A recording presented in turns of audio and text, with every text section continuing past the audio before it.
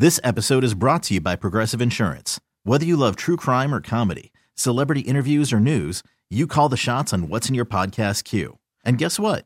Now you can call them on your auto insurance too with the Name Your Price tool from Progressive. It works just the way it sounds.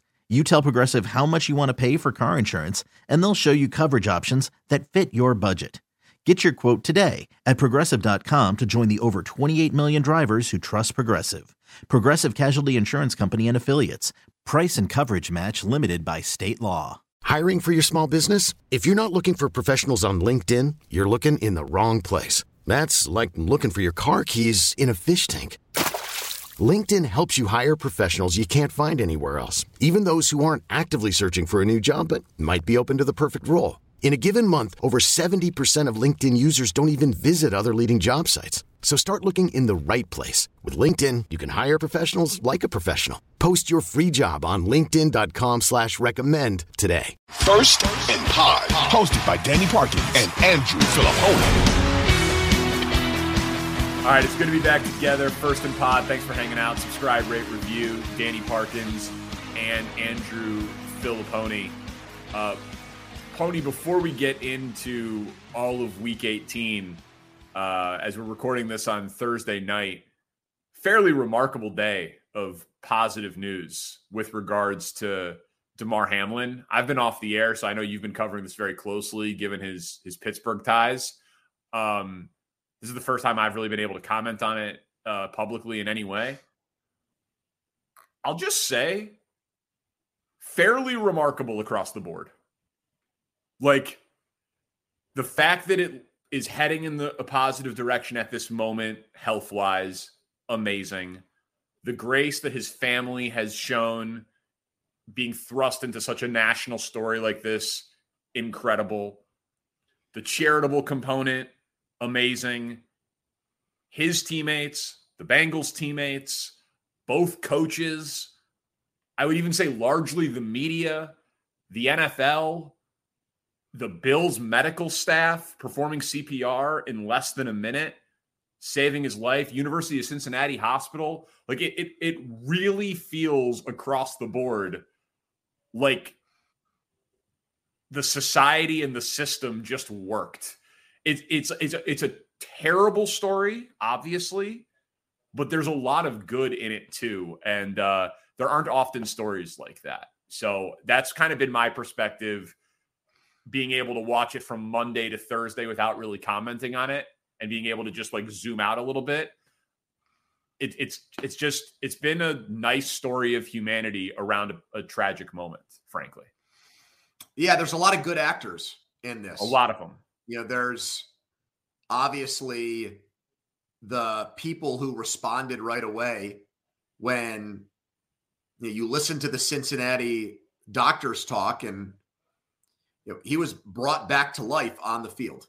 Yep. And those harrowing 9 minutes where CPR was being performed, where all the football players involved and the people that were getting secondhand reports, like the ESPN people, and then once it got out on social media, when you found out that this was a life or death situation, something that we had never really seen before on a football field. I mean, we've seen neck injury, spinal cord, but nothing like this. I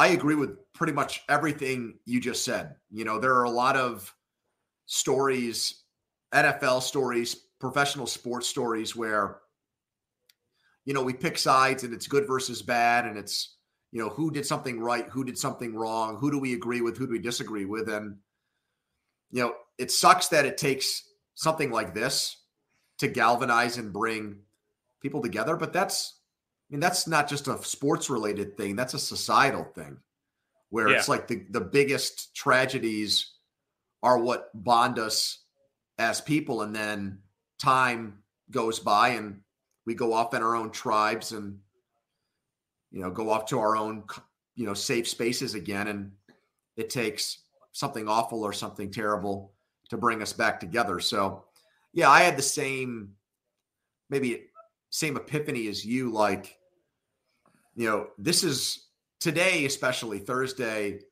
starting with, the overnight news that he was awake, he was holding hands with his family. His father addressed the Bills team, which we'll get to in a second when we talk about that game. But I would agree, like, it definitely took on an uplifting tone by Thursday afternoon and Thursday night.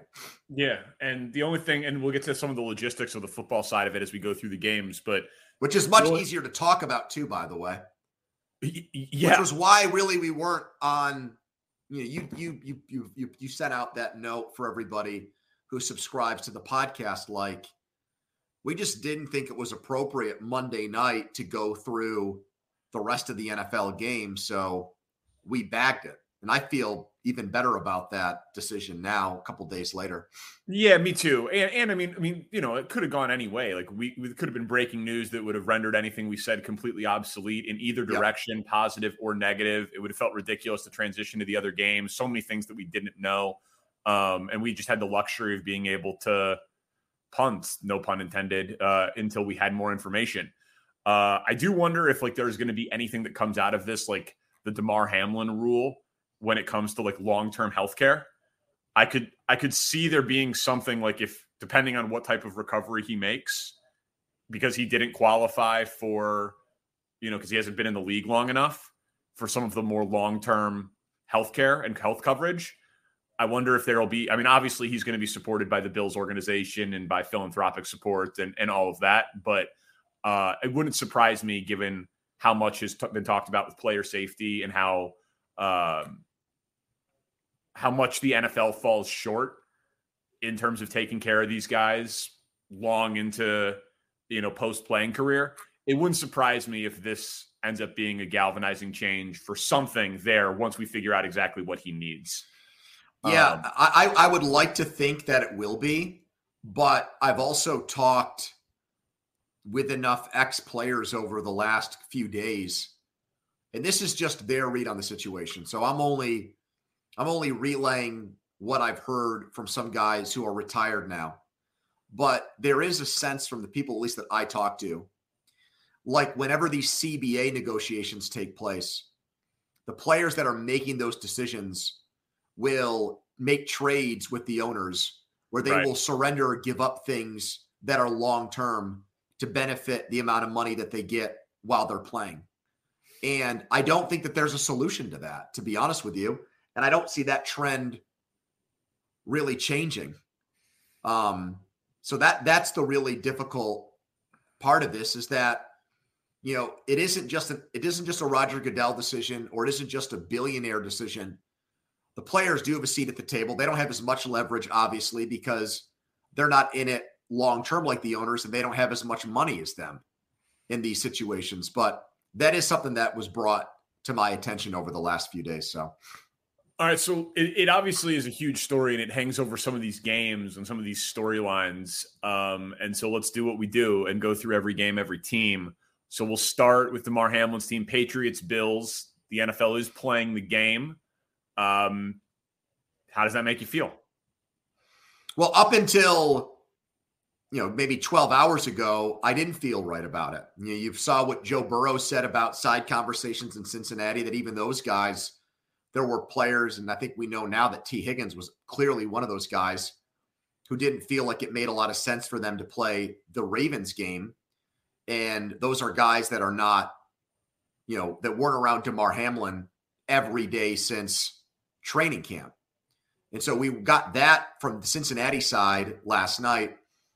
And then obviously when the positive news came out about Hamlin, it changed. And then hearing Sean McDermott and Josh Allen today. We'll get into what they're going to try to do with the seating and everything, Danny. But it sounds to me like, regardless of what ruling they come up with, even if that game is inconsequential from a standings playoff standpoint to the Bills, they're going to go out there and try to win the game and dedicate the game to Hamlin, which and to the first responders. Like I think there's going to be a pretty amazing show at the stadium for the medical team who performed CPR on the field. Like, I think it's going to be a fairly singular, amazing atmosphere. And I'd be surprised if the Bills didn't win. And the degenerate in me wants to lay the 7. Because I thought that there was a chance that the Bills' take on the game might be, we just saw, the most traumatic freak accident ever play out on an NFL field. If this game doesn't mean anything in the standings, do we just treat it like a preseason game almost and play everybody and get out of there? And we might have to deal with the Patriots next week. Right. So maybe we don't even, from a strategic standpoint, want to put a lot out there. But after watching and listening to those guys today, I think you're right. I think it's going to be one of the most emotional locker rooms before a game, and the scene in Buffalo, which is always great, will be even better for this game. They're going to want to win this game for Hamlin and his family. Yeah, I think so too. So I guess maybe this is a good time to talk about the seeding and like the ramifications of it when we talk Chiefs Raiders. The Chiefs clinch the 1 seed if Bills Bengals game ends up being no contest. Are you and okay depending on what happens with this AFC owners meeting on Friday? Right. So this is one of those times where I feel like everybody involved has shown the correct perspective, right? A guy almost died on the field. The players treat it like a brotherhood. People have been very respectful. This didn't happen in a game between two teams that aren't in the playoff race, right? The game was literally billed as the game of the year, and it's so late in the season that they can't make it up. It's a perfect storm of a lack of contingency plan, right? There is no manual for this type of situation for Roger Goodell. So I look at this as there's no perfect solution. Like if the AFC Championship game is played on a neutral field, say in Indianapolis or like some reasonable location, I'd be fine with that. So when you bring that up, you're obviously talking about what Schefter said on Thursday about the neutral site thing. So here's what I brought up about that. Wouldn't that same thing apply in the divisional round? Like, what if the Bills and Bengals by win percentage ended up as the 2 and 3 seed? Where do you play that game? Right. Is that a neutral site game too? Correct. And I think that's exactly. And then the idea of like a team choosing, like the 1 seed chooses the bye, or they choose home field advantage, but then the 2 seed gets whichever the other one doesn't choose. Like, I always like that stuff in terms of just like game theory. Like I like when there's. But again, that leaves the 3rd team out of it. We're talking about 3 teams here, not 2.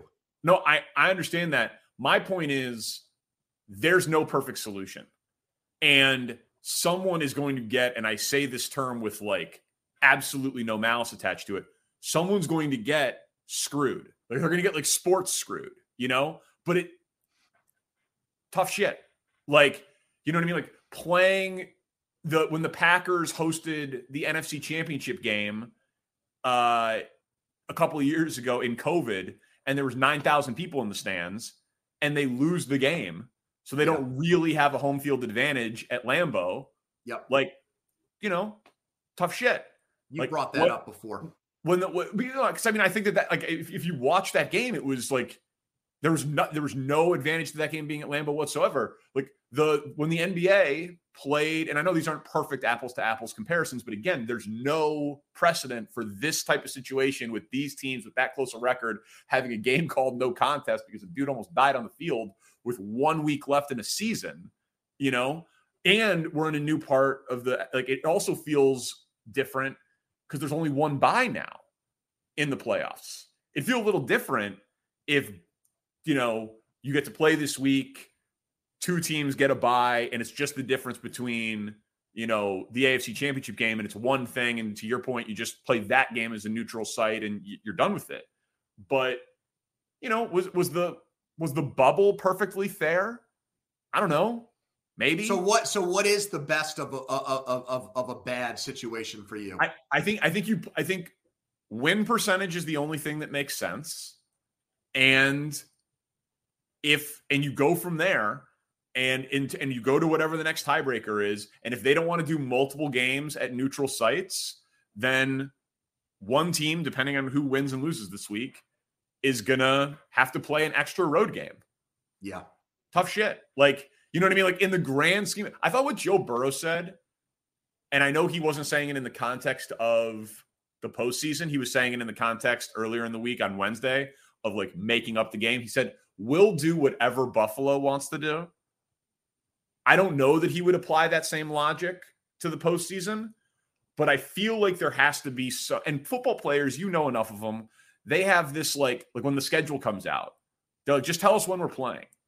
You know, there's not going to be a lot of bitching and moaning about this, I don't think. Like, make a decision, do your best, don't make it be financially motivated, right? Don't make it like, well, we're going to do it this place because we need to get ticket revenue or something like that. Like, just do it as fair as you can. It won't be perfect.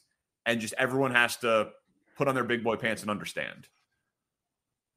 Do you have a well, solution? I would just go by win percentage, and that would benefit the Chiefs the most because then all they would have to do is beat the Raiders, and I would just keep it the way that it is. I would not try to make a messy situation all the more complicated.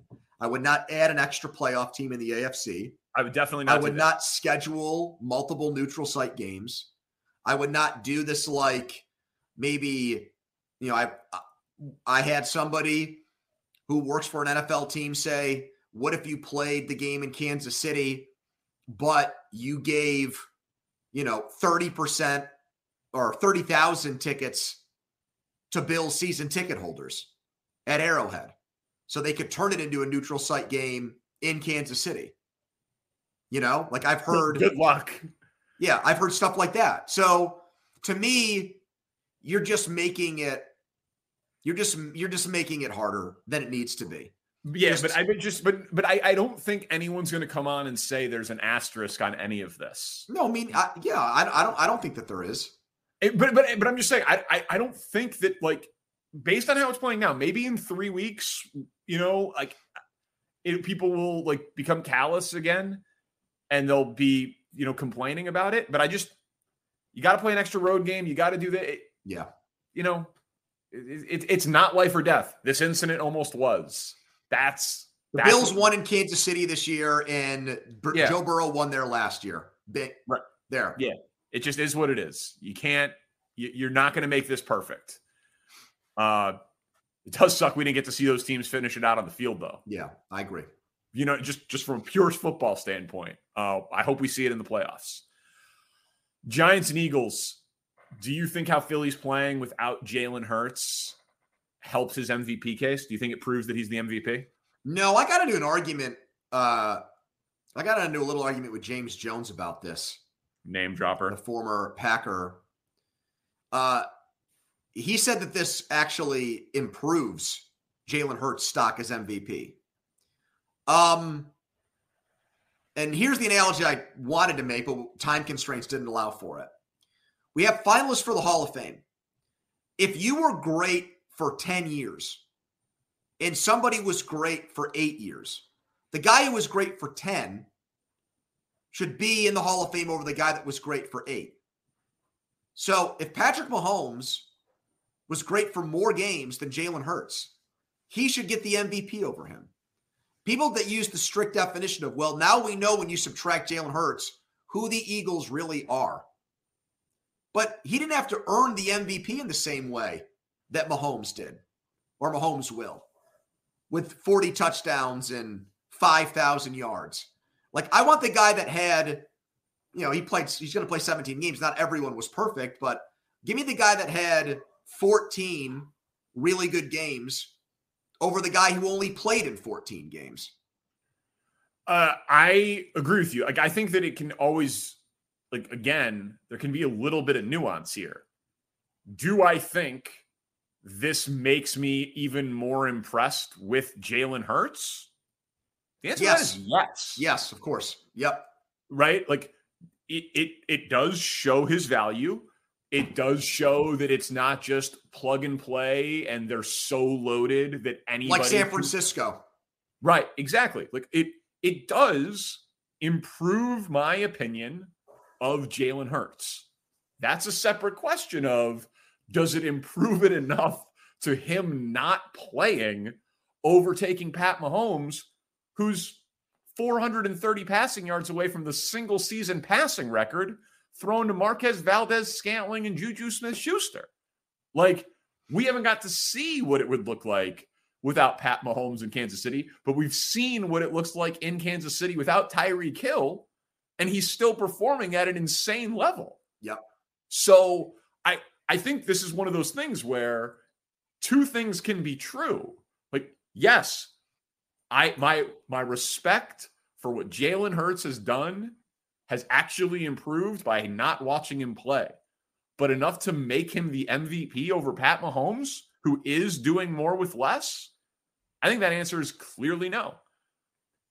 Cowboys Commanders. How would you approach it if you were Mike McCarthy? Would you play to win? No, there's zero incentive in winning. And I mean, when I mean zero, I mean absolutely none. Cooper Rush would be out there against Sam Howell.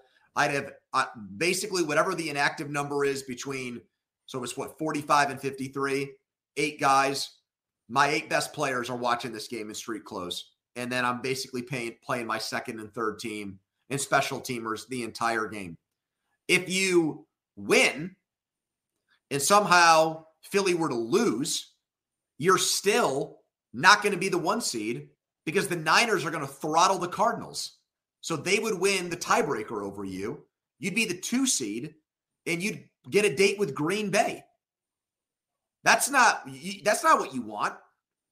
That to me doesn't seem like enough of a reward to play guys against Washington.